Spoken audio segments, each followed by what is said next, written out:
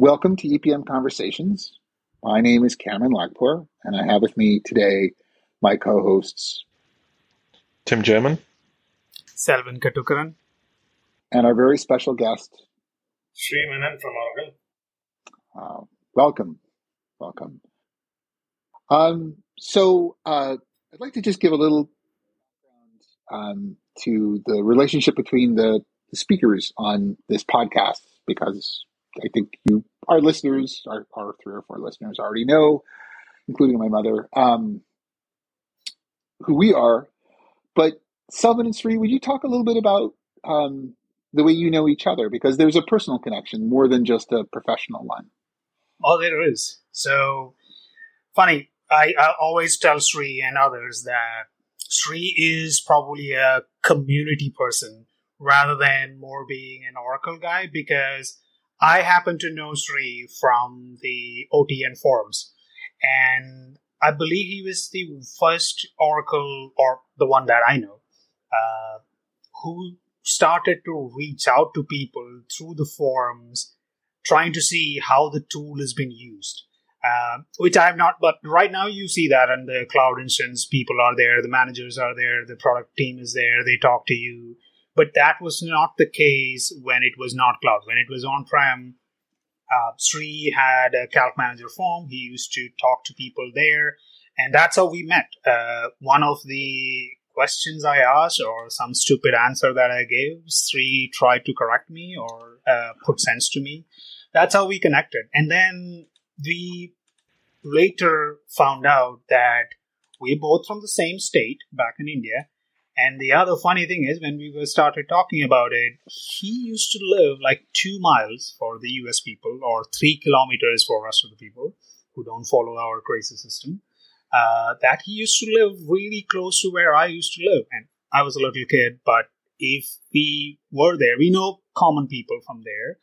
So then it became a connection. We both became friends, and we started talking about Oracle stuff late night, and then call a few people in Oracle space I call as friends, and Sri is one of them. So that's the personal relationship between me and him, to all of you listeners. Sri, is any of that true? Even in the forum, when I saw his last name, I knew where he was from. But again, the thing is that how do you contact somebody, right? And I think I don't exactly remember, but then I think we reached out. I gave him my email, and think we contacted, and then when we started talking about when we actually had common people that we knew, right? That is how the whole relationship was built. So. Great. Just shows you how small our professional world is. It is global, and yet it is astonishingly small in numbers, but not in distance. So, Sri, could you give? So, Selvin mentioned that you were at one time the calculation manager, I guess product manager, development manager. Could you give us and our listeners some background on who you are otherwise? So I joined with Hyperion in 2000, right? So when I joined, for people who probably know, prior to years there was a product called AppMan, and I was basically assigned to AppMan just to get an idea about what the functionality of they were trying to actually come up with a EAS. And when I actually joined, they were actually writing this whole thing using JSP. Pretty much it was very clear that is not going anywhere, and that is when we started architecting the whole EAS around a thick line, which is a Java-based thing, right?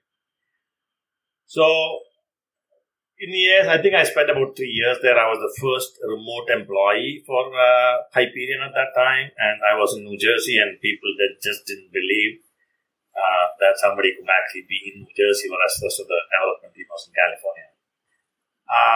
So it was my thing to actually prove to them that remote guy can actually work and perform better than those guys. So, but anyway, after 3 years, we kind of completed everything that was in EAS, and it was coming to a point where there's nothing more to do with EAS, and that is where I kind of opted out of EAS and moved into the planning domain.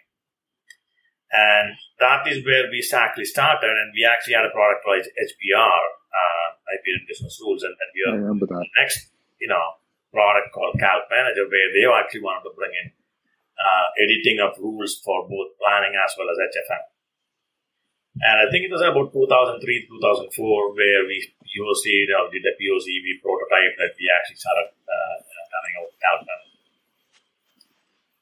And I don't remember exactly, at some point in time, somebody sent me a blog, and at that time I said, what is a blog? And somebody said, oh, I actually happened to, why I hate and love Calc Manager part.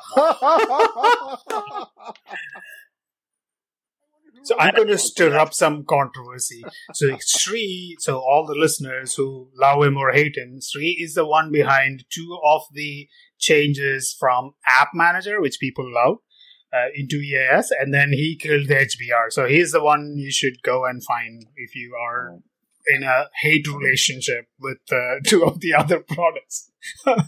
Yeah. And again, and that actually happened to be Cameron's blog. And yeah, I know the guy. That's why I'm saying. Yeah. And then I reached out to him. Again, as Selvin said, we are actually in this business because we are actually passionate about what we do, right? I get a thrill out of how when people start using my product, in any way, shape, and if I'm able to help them out, and I get my pleasure out of the whole thing, the experience. So I remember reaching out to Cameron and I said, okay, this is my number, this is my email. If somebody wants to reach out to me, please go ahead, right? Jokes aside, when I said HBR and Calc Manager and App Manager and EAS, when I started using Calc Manager, and I know Cameron also did, there were quite a lot of features that people didn't know is there. Like a debug feature. I have not seen anyone using that debug feature in Calc Manager efficiently. So I guess that's where your community involvement came in, and you started talking. Some of the user group forums, you started talking on the community website. I guess that's the passion was there, and which is why I said earlier you are a community guy who is passionate about developing all these things. But was there an approach to publicize this? Like, we were doing it, but from Oracle's standpoint, was there formal things that introduced, or Calc Manager was something like off the side? It was not a real product. It was just helping other things. So I have a feeling that many people don't know the full potential of these products. That is always true, right? Because Calc Manager for Oracle purpose or IP thing, it was never a paid product, right? It was actually bundled with either HFM if you bought HFM, or if you bought planning, right? Just like EAS, nobody actually paid for the EAS, right? If you bought Space, you probably got an EAS along with it. But as you said, we tried from my side, creating some and OQs and whatnot. But Selvin, I know that is what you mentioned is correct. A lot of people don't experiment with the product. They just come in, they write a script, they do what they already know, and they just leave it like that, right? So yeah, that's interesting, Sri. Do you mean that because products like Calc Manager and EAS, they make implementers' lives easier, but they don't actually add like net new functionality? Is that therefore they're kind of, it's always tougher to argue for enhancements to those things? Yeah, so the thing is that, so if I'm Oracle, if I have a product that is selling called HFM and planning, right, like for example, a FAR Studio, right, this is the reporting tool. There's no point just, nobody buys FR by itself, right? One of the things you mentioned was converting, well, I guess Selvin mentioned it, converting the old Hyperion Business Rules to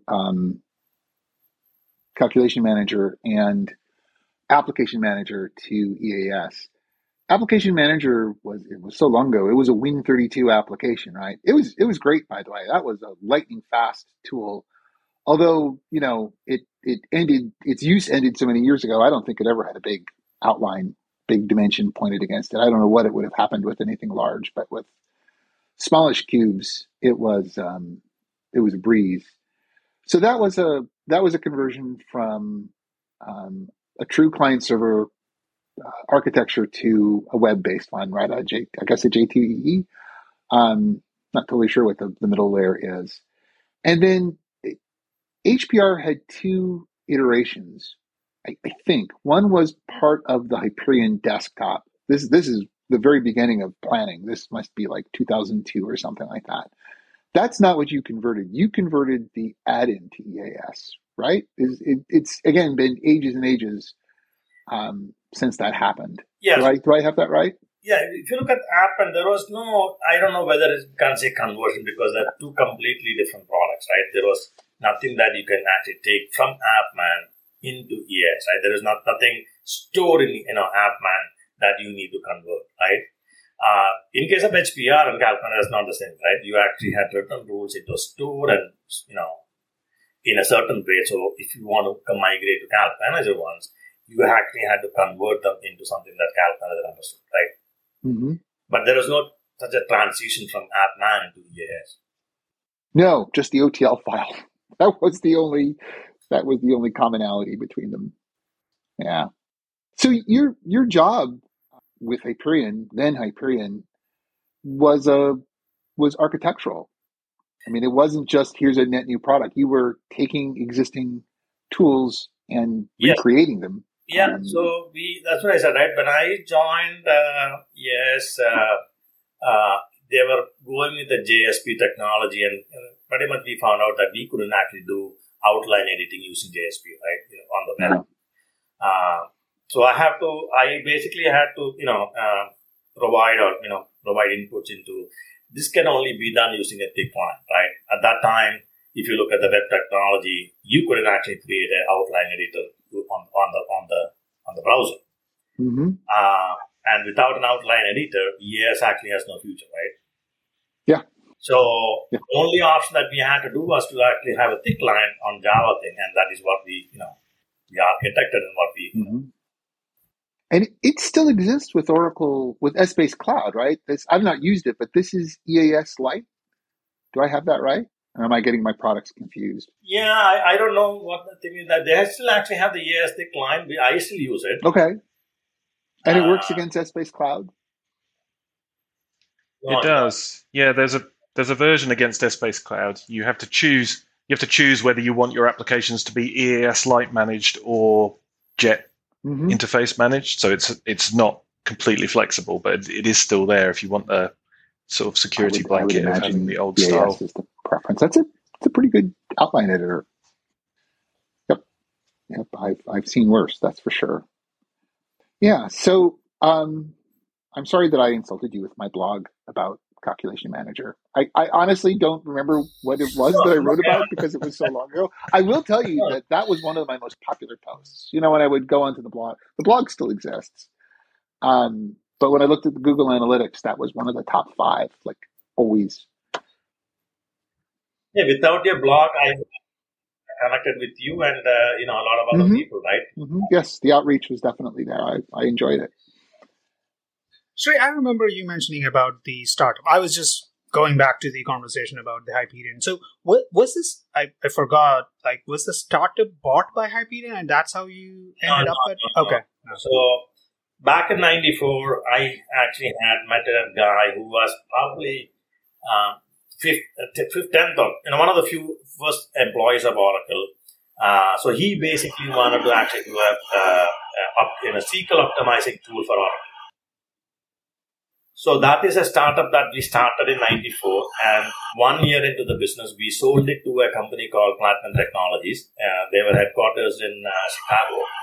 Yeah, so I worked with this guy, Robert, Gersten for 5 years, and then he became the engineering head for Hyperion.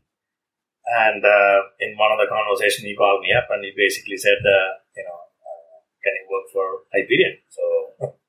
And the only condition for me was that as long as I can be remote, I don't want to move to California.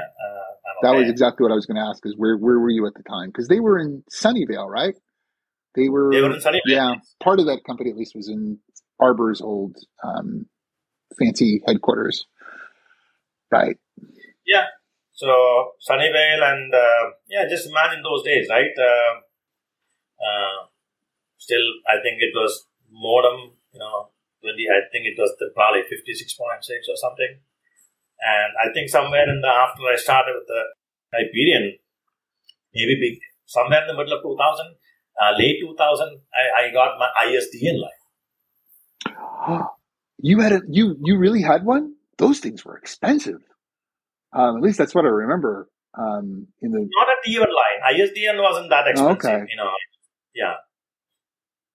Okay, it's better. T1 line is expensive, but ISDN was about 64 KB, right? Mm-hmm. I think that is the speed. I haven't heard that term in a long time. I remember them. That's why I got so excited. Wow. So you were there. You were at Hyperion. You were the first remote employee. I guess you were living in New Jersey. Yes, and then what actually happened was that I think within a year and a half, I think I had more colleagues move out of California into different parts of the country, and they're all working remotely. You're a trailblazer. Not to brag myself, they actually had this Excellence Award kind of a thing. Somebody has to nominate you, and so I got nominated consecutively like 4 times or 5 times because it was a passion for me just to prove to them that So people thought Sri can get 4 awards. Let's move out. Get No, the thing is that once they figure out that you can be more productive and we all seem to work remotely now. Well, I mean, beyond the last 2 years, even before the last 2 years, much of my work was remote. I tried to minimize travel as much as I could. Seems to work. And California is also expensive. I mean, California has a reputation today of being expensive. It was expensive in the 1990s as well. That has not changed over the last 20 years. That's been a constant. So, what was your path out of school? So, Selvin, as an example, just to give you a background on our degrees and just how much or how little it has applied to our professional life. I have a business degree, an undergrad business degree. Tim, you're a philosophy major or you're a PPE? I can never remember. Philosophy. No, that's right. Selvin's an electrical engineer. Right. I mean, none of us. Well, Tim, you might be an amateur. You might be an amateur philosopher, but I'm not an amateur businessman. And Selvin was an electrical engineer, and he doesn't do electrical engineering. How about you? Well, I hated programming when I was in college. Yeah, well, but the stuff that Ease would take, though, right? I mean, that's a pretty. You're not designing circuits, I guess, is what I'm. Yeah, no, right. No, it's sure. Right. Yeah. So, Sri, how about you? I mean, where does your? I actually had a bachelor's degree in physics and then a master's degree in computer science. Right? Okay. So there's the comp sci relationship. Yeah. Gotcha. There's at least someone who is doing what they I was actually really surprised because the first job I came to was an IBM project for UPS. And there might have been about 120 people on the project. And obviously, we had about 20 guys from India, Indian guys, and the rest of the guys were all, local Americans. And at that time, if you look at the thing, there'll be 5 people who actually had computer science, anything to do with computer science. Mm-hmm. We all ourselves, some Indian guys came with all these computer science degrees. But that was an eye-opener for me, that saying that we actually had carpenters, construction guys, ballet dancers, all these guys actually working along with me, Mm-hmm. Do you find that there are times when I'm doing something, when I'm coding something, and I think to myself, if I'd been a comp sci major, I know I would have learned this.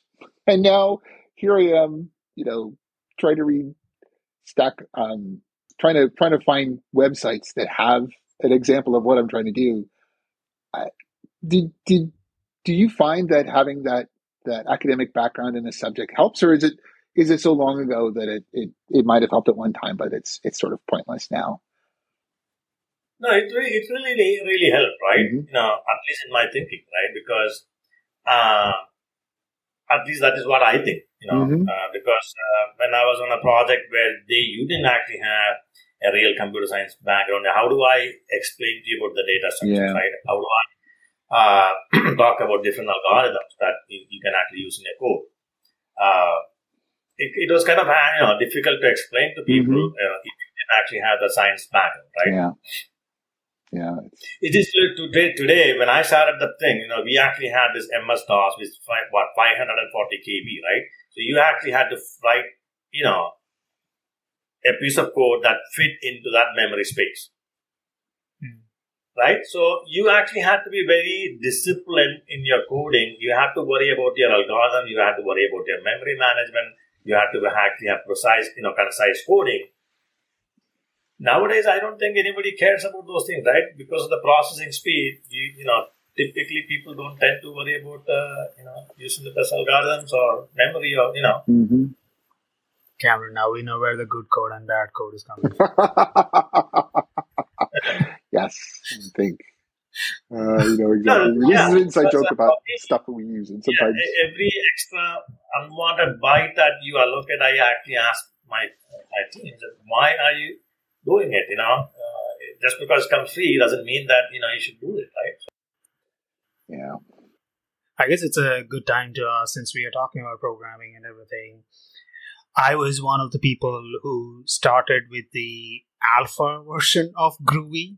I don't know whether not many people there remember. I know, of course, you do remember, Sri, because I was always asking you to get the logs behind the scenes so that I can see it. And that's when Groovy was first introduced. We were kind of like the guinea pigs for testing the Groovy on the alpha version. Why is that split? Like, we are talking about good coders, bad coders, and all those stuff.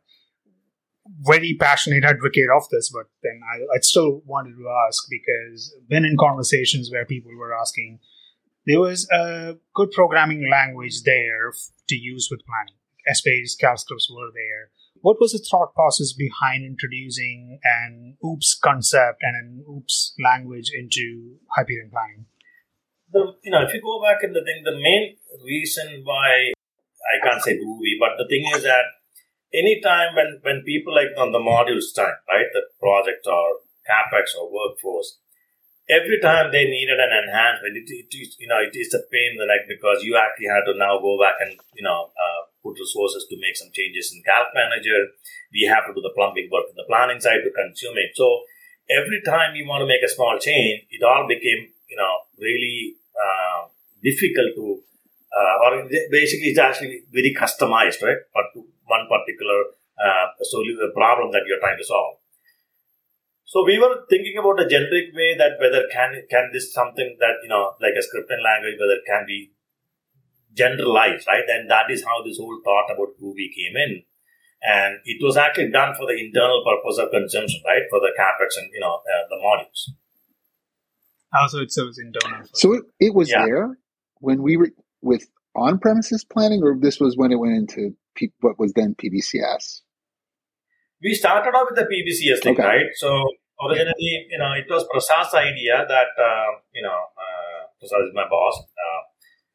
He is the one who basically said, okay, why don't we just do the Groovy thing? But the first thing was for me to do a POC and figure out whether I can actually do a sandboxing, right? That means letting you write a Groovy script, but not going beyond the security model that we have, to provide, right? You can't bring down the system. You cannot actually access something that you're not allowed to access. So that was the first POC that we did, at least I did, and to make sure that is actually feasible. And that is then, we said, okay, now you can actually, extend it to, the modules and other people, right? So that is how it came about. How has it changed planning applications? I mean, you created it because, well, Oracle created it. You're the guy that you were charged with exploring this. You built a proof of concept. It worked. Then it was, then the decision was made to roll it into the product as part of the formal offering. Oh, no, I'm sorry. Then it was behind the scenes to support CapEx and other modules. And then it was released to the public. And that's where Selvin came in, right? As part of... No, I've got this releasing wrong. To the public. Yeah, no. You got the part till there. It was not released to public. We had a special version. that supported CapEx or that supported Groovy. That supported Groovy. So it was what I should have said is exposed it to the public because it was there, right? It was just there behind the scenes. Yeah. Then it became.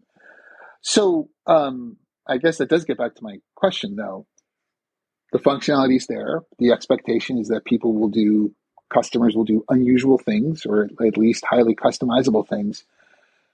Is that what you've observed? Have people really taken it and done all sorts of innovative stuff? Yeah, it basically kind of evolved, right? Because even for it's somebody like Kelvin or Cameron, you're the guys who actually use the thing, and it kind of evolved, right? I can't, I'm a technology guy. If you give me a problem, I can solve it, but I can't find the use cases where it can be used. And I think as you guys, as you started using it, you guys actually came up with more and more things to right? I guess we give Sri run for his money because we created the entire thing. At that time, hybrid was not there. We shifted the entire planning from BSO into ASO. Without Groovy, that was not possible at all. Like our entire planning was on ASO. The whole thing was done on Groovy script. If it was not there, we couldn't have done it. So yeah, it changed it quite a lot because I kind of spun up my own hybrid before hybrid even came into picture. How common of a use case is that though? I mean, isn't that an edge one? Yeah, I guess that's where it is. Maybe Sri is going to enlighten us about that because I believe you don't have to use Groovy. There's still the old Essbase code is there. You can still do things in the normal way or not that traditional way. Yeah, traditional way. So I think you can still do that. I don't think the Essbase scripting engine went away and it's all in Groovy. These are the edge cases, or I would say, or I used to say, this is where if the regular calc engine is ending and then you cannot proceed any further with that regular engine, that's where Groovy can be the steroid. Like you could say, now this is where that limit is. I am stuck there. Now let's do it in here because there the possibilities were endless. So isn't that still the case? You can still use the regular engine. Even on the pod today, you cannot just limit it to CalScript, right? So you can actually do maintenance of the pod even using Groovy, right? So of late, we have actually, in the EPM world, we have something called EPM Automate, which is actually a lot of maintenance thing. Now you can actually script the whole thing using Groovy and run these EPM Automate commands. This again is an evolution, right? Because people said, okay, I actually have, it's just like SmartView, right? If you have an Excel sheet today, and if you want to share it with somebody else, either you have to email them or put it on a network drive that somebody else has actually access to. So there is no central place, there is no security around it, right? So today now, a lot of people came back and said, okay, I want to basically use Groovy to actually maintain my pod. I don't want some guy to actually have a script running, maintaining this thing from somebody's laptop, right? So that is another extension to the Groovy thing. How has it changed? I guess this is mostly from a consulting perspective, but administrators as well. How has the profile of someone who uses Groovy with planning changed? So, I made the comment about educational backgrounds, and sometimes I really wish I'd been a computer science major, but I'm not. Groovy is an object-oriented programming language, right? I mean, it's the real deal. What has happened to the profile of the typical planning practitioner? I know there's lots of community stuff out there, right? Kyle Goodfriend has, or had, I don't know if he has it any longer, training sessions, training classes strictly around Groovy and planning. Has there been a big take up of Groovy enhancements, customized Groovy enhancements at the customer level? Or is this something that is still not fully embraced? More than 50% of the current pods actually have customized. Interesting. So it really has been adopted then. Yeah. So this is not out of the box thing. I'm just saying that people who have written customized Groovy script, right? The only challenge right now we face is that some people, they write, I can say for the same CalScript too, is that they write inefficient code and, then we have to do some consulting work to clean this up. And I guess that was the case all the time. Yeah. That's always there. So people did adapt it.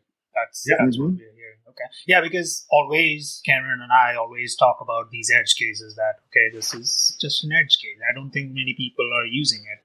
50% is huge. So just imagine, right? So this guy was as an example, right? So one customer, they actually have, you can actually build planning forms. One from this pod and another form from a different pod, right? So now, one of the things is that, okay, so you're actually having a dashboard with two grades. One is from pod 1, other one is from pod 2. You know the user variable concept, right? If I make a change in, if I select a page member, make a change, next time you go somewhere, that is pre-selected to that particular MRU, right? That is. So now one of the guys actually wanted to basically say, okay, I want the other pod also to reflect the same things. Oh, so you push it across. Right? So Groovy came in handy and we said, okay, anytime you actually happen to think, we wrote a Groovy rule, which actually made a REST call to the other pod, said, okay, this is this user who's, this variable actually has to be changed. Now, anybody sitting there, the same guy, everything is actually now in sync. Nice. That's pretty slick. We actually had a use case where they actually wanted to initiate an LCM export from one pod and import it into the other thing, right? They actually had a concept of a master pod and 3 pods. Again, using Groovy, we exported things out of one pod and we moved it to the other pod. And then you initiated an LCM import on the second pod. Wow. So it has evolved beyond the modeling. It has evolved into the administration tool as well. Yeah. There are places where it was repeated code, and though some of them that I have done is part of a method call now.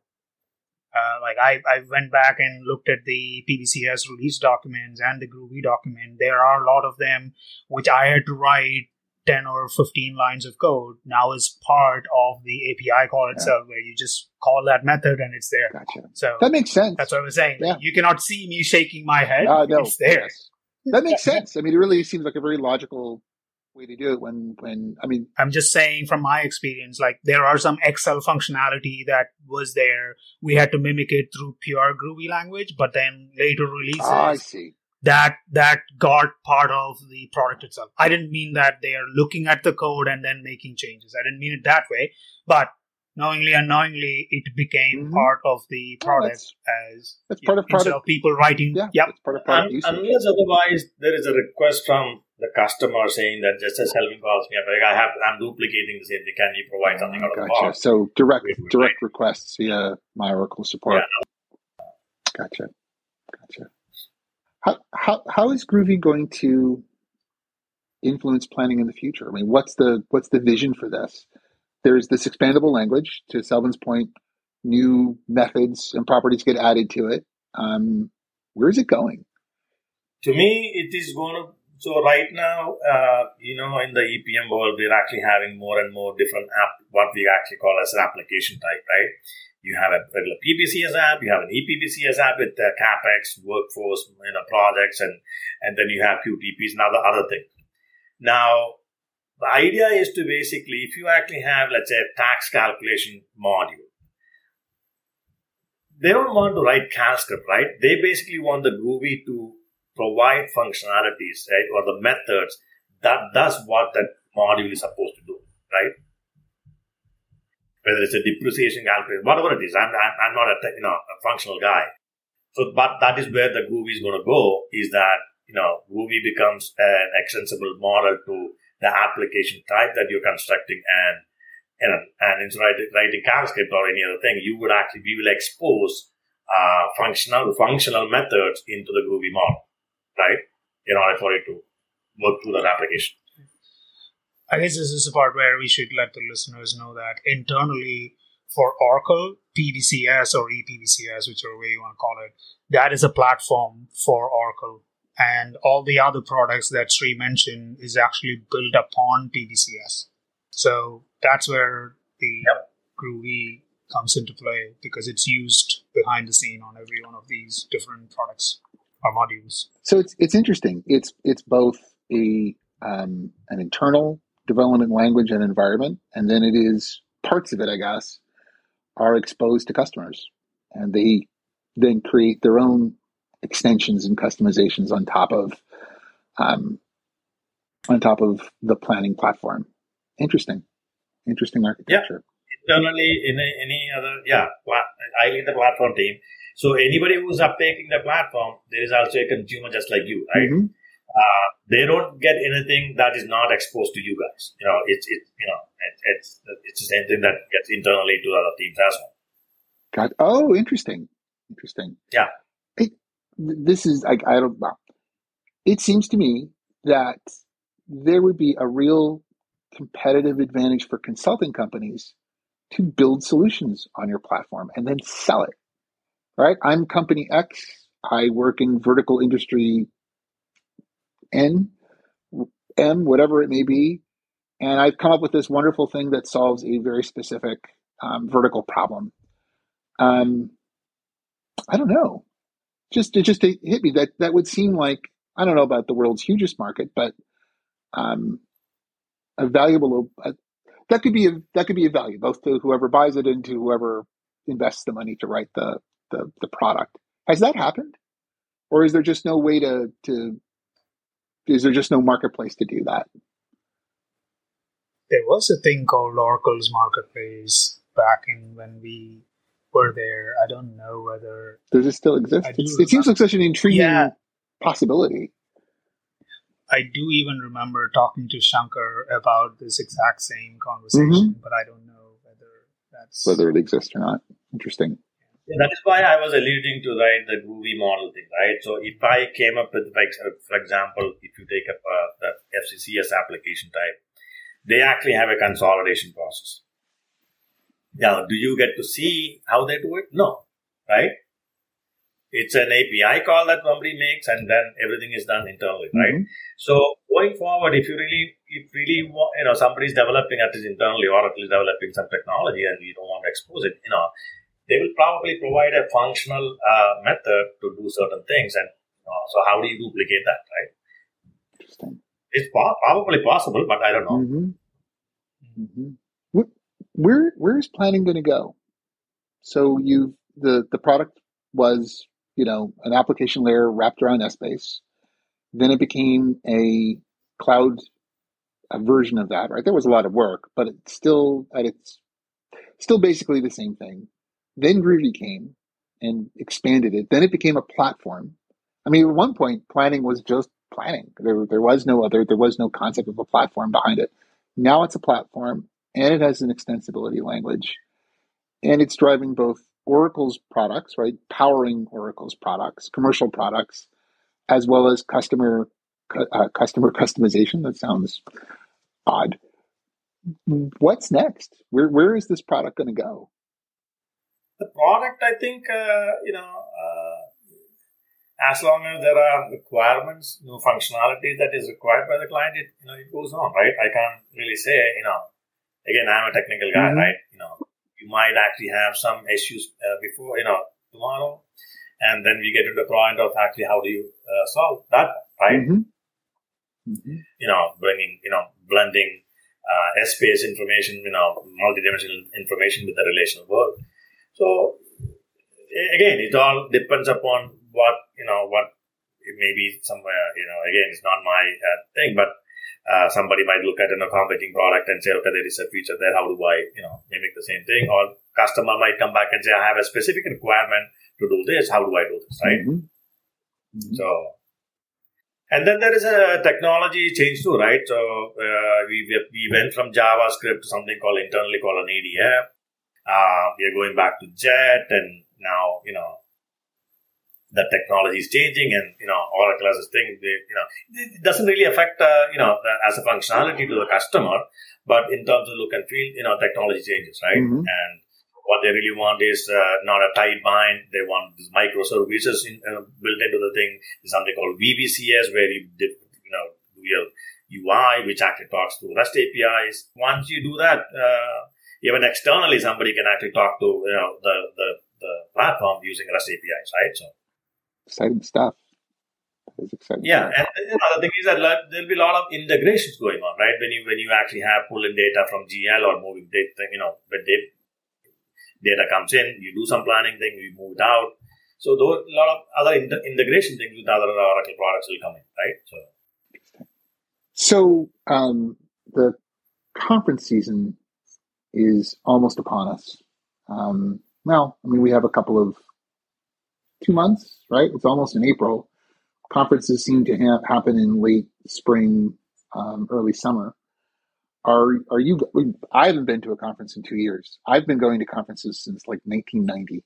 So the last 2 years, literally every year at least two. And then the last 2 years there have been exactly none. But they're coming back, right? We have a member of the ODTUG board on our call. Tim German, actually the president of the ODTUG board of directors, is on our call. Are you coming to Kscope? Are you going to Open World? Open World's changed its name. I'm sorry, Cloud World, right? If I'm getting that right. Will you be going to conferences? I'm sure for a vendor. Oracle as of now actually has not opened up traveling, so I'm not sure. Oh, really? I think even though myself and the PM, we have actually presented a paper. I don't know what the status is. But I didn't realize that. Did not realize that. Oh, I hope it can happen. Yeah, that is one thing. And the second thing is that I don't know how active you guys are, right? If you guys are... Yeah, I go to, ODTUG or, the Kscope thing is to meet you guys, right? If there is no familiar faces, that diminishes or, my excitement. The human contact makes a big difference. Yep. It's not the same. Virtual conferences are not the same. Yeah. Okay. Well, hopefully we all get to go. We hopefully all get to do our conferences. They're for our listeners who don't do them. You're really missing out. It's expensive, right? Going to a conference is expensive. It's opportunity, income lost. It's travel. It's food. But beyond, I'm just going to give my pitch. I used to be on the board of directors of ODTUG. I love that user group in particular. You learn a lot. There are side conversations you'll have going from one session to another. If you're a customer, other customers. If you're a consultant, other consultants. Everything together. It's just a fantastic professional experience, and it's a wonderful personal experience as well. I wouldn't know any of you. I certainly wouldn't know Tim or Selvin if it weren't for message boards. That's how Selvin and Sri met, and conferences. I don't see the rest of you outside of conferences. We all live all over the country. I guess Sri, you and I are the closest, just geographically. We're both in the Northeast. So for those who are making a pitch to their employer about going to a conference, I guess I'm just trying to give you extra encouragement because they are wonderful experiences. They're usually the professional high point, for me at least. I strongly encourage all of you to go to at least one a year if you can, or get someone on your team to go and then make them take lots of really good notes so that the information can be shared. I guess we have two questions for you. Selvin, why don't you ask these two highly personal, possibly intrusive questions? They're not that bad. So when I got to get to know Sri, whenever we talk on a Sunday or on a weekend, sometimes I won't be able to reach Sri. And the reason being that is, one, either he's biking, he's on a bike, driving somewhere. And when I heard that he owned a bike, I was surprised. Explain the bike. Sri, what kind of bike do you have? So, I always wanted to, I used to actually have, back in India, I used to actually have this thing called a scooter. which is basically the gears actually on your hand. And I don't know whether anyone I've seen a scooter. Mm-hmm. But when I came here, I wanted to ride a bike, but then once you have a wife and kid, where exactly would you take this? So when I hit my 50 years old, my daughter actually forced me to get a bike, and I wasn't completely sure whether I'm going to. Because I talked to many people, some people went and bought the bike, but after 1 year, they threw it away, right? They lost interest. So I went and actually got a starter bike, which is about 650cc. It's a Kawasaki Vulcan bike.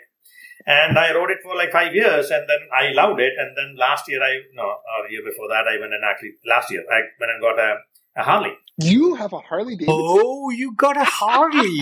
I figured you'd have a BMW. I don't actually know why. I just assumed it. What kind of Harley do you have? What kind of bike do you? What's the model of the bike? It's a classic heritage bike. It's big. Because the one that I actually had was a Kawasaki 650. Mm-hmm. It's a heavy bike, but then I couldn't ride for more than maybe an hour and a half, right? Because the seating was bad.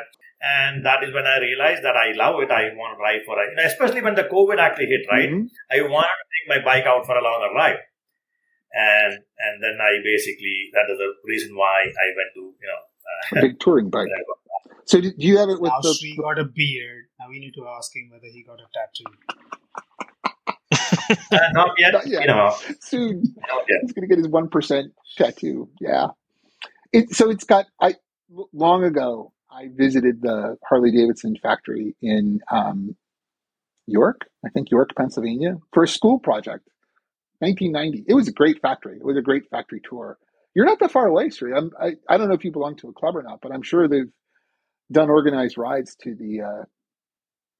Oh, they do. Yeah. This isn't the engines, right? Just the frames, just the final assemblies done there.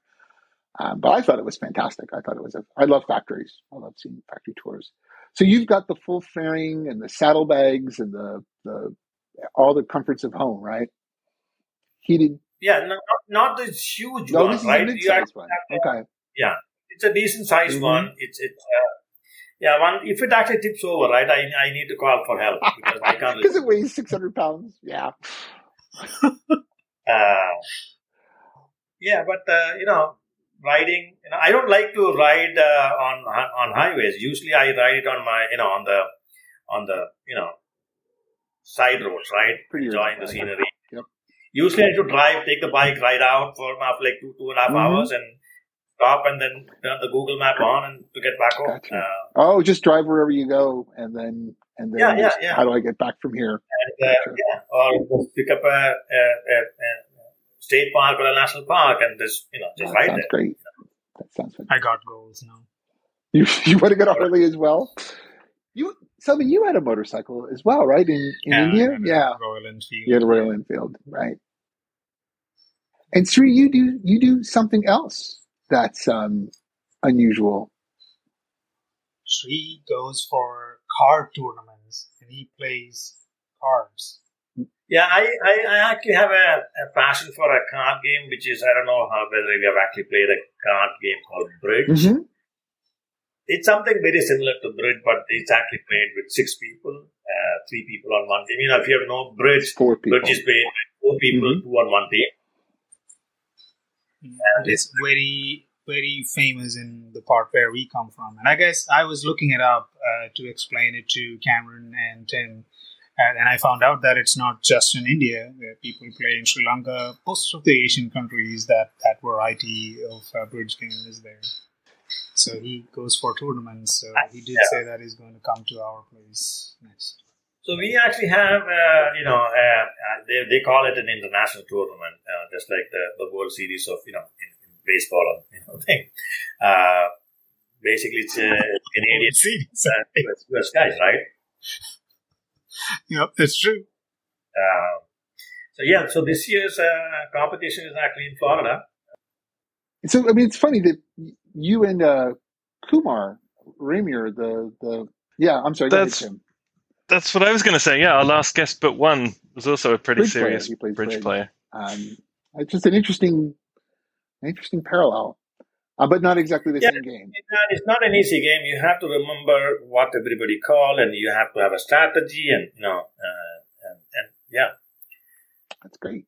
And this is something that you played when see, remember the thing is that those days, I don't know the new generation people play this thing, but back in those days, you didn't actually have a cell phone. There's no TV. And what you did was, spending your time. You played card games. Yeah. Yeah. Yep. So playing cards. Yep. Makes sense. Yeah. Well, so, and that is my number one passion, and everything else is second. No. I encourage our listeners to listen to Kumar's session because he said, just imagine, right? I used to drive, on a weekend like 85 miles, one way to play the game. He said when he retires, he's going to do nothing but play bridge. That's it. That's his retirement goal. Yeah. Retire, play bridge. You're not that different. There's a big commonality there. The same goal. Yeah. So the thing is that pre-pandemic days we used to play in person, right? You go to a club, you go to some place. Now everything is online, and you play virtually, huh? Yeah. Oh my God! Well, why not? Why not? Just put a camera and a Zoom meeting, and then the only thing is that you can't touch the other guy, but you can see them, you can talk to them, but then you play online, right? That's funny. So I look forward to this. Get 6 people who knew each other, and then and that is how we play. I look forward to the planning extension that does this game. 28, right? That's the name of the game. Fantastic. Well, we've reached just an hour, Sri. Thank you so much for coming and being our guest. It's been fun. For having me. I hope that I'll make a little picture. I hope we get your coworkers. I would love to have Prasad and Shankar on this show as well. We'll see. See, pressure. Now we've made pressure, public pressure. We'll see if they come on our show or not. Hopefully. And I hope we all see each other in person in June. Oh yes.